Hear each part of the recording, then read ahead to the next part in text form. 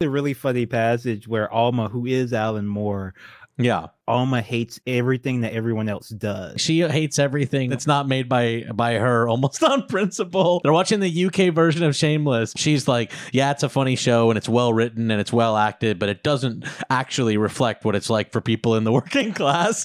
He gives a review kind of like Bret Easton Ellis does in American Psycho. I did think that scene was very, very funny when they're all together with family and Alma can't help but like be shitting on this television show that their little cousin Jack put on because he wants to be a comedian.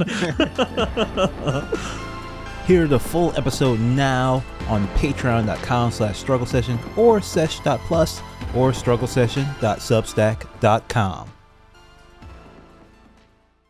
Like what you hear? Want to hear more? Check us out at patreon.com/struggle session or sesh.plus or strugglesession.substack.com for all our public episodes, commercial free, as well as hundreds of bonus episodes. Thank you to all our listeners for holding us down 5 years strong.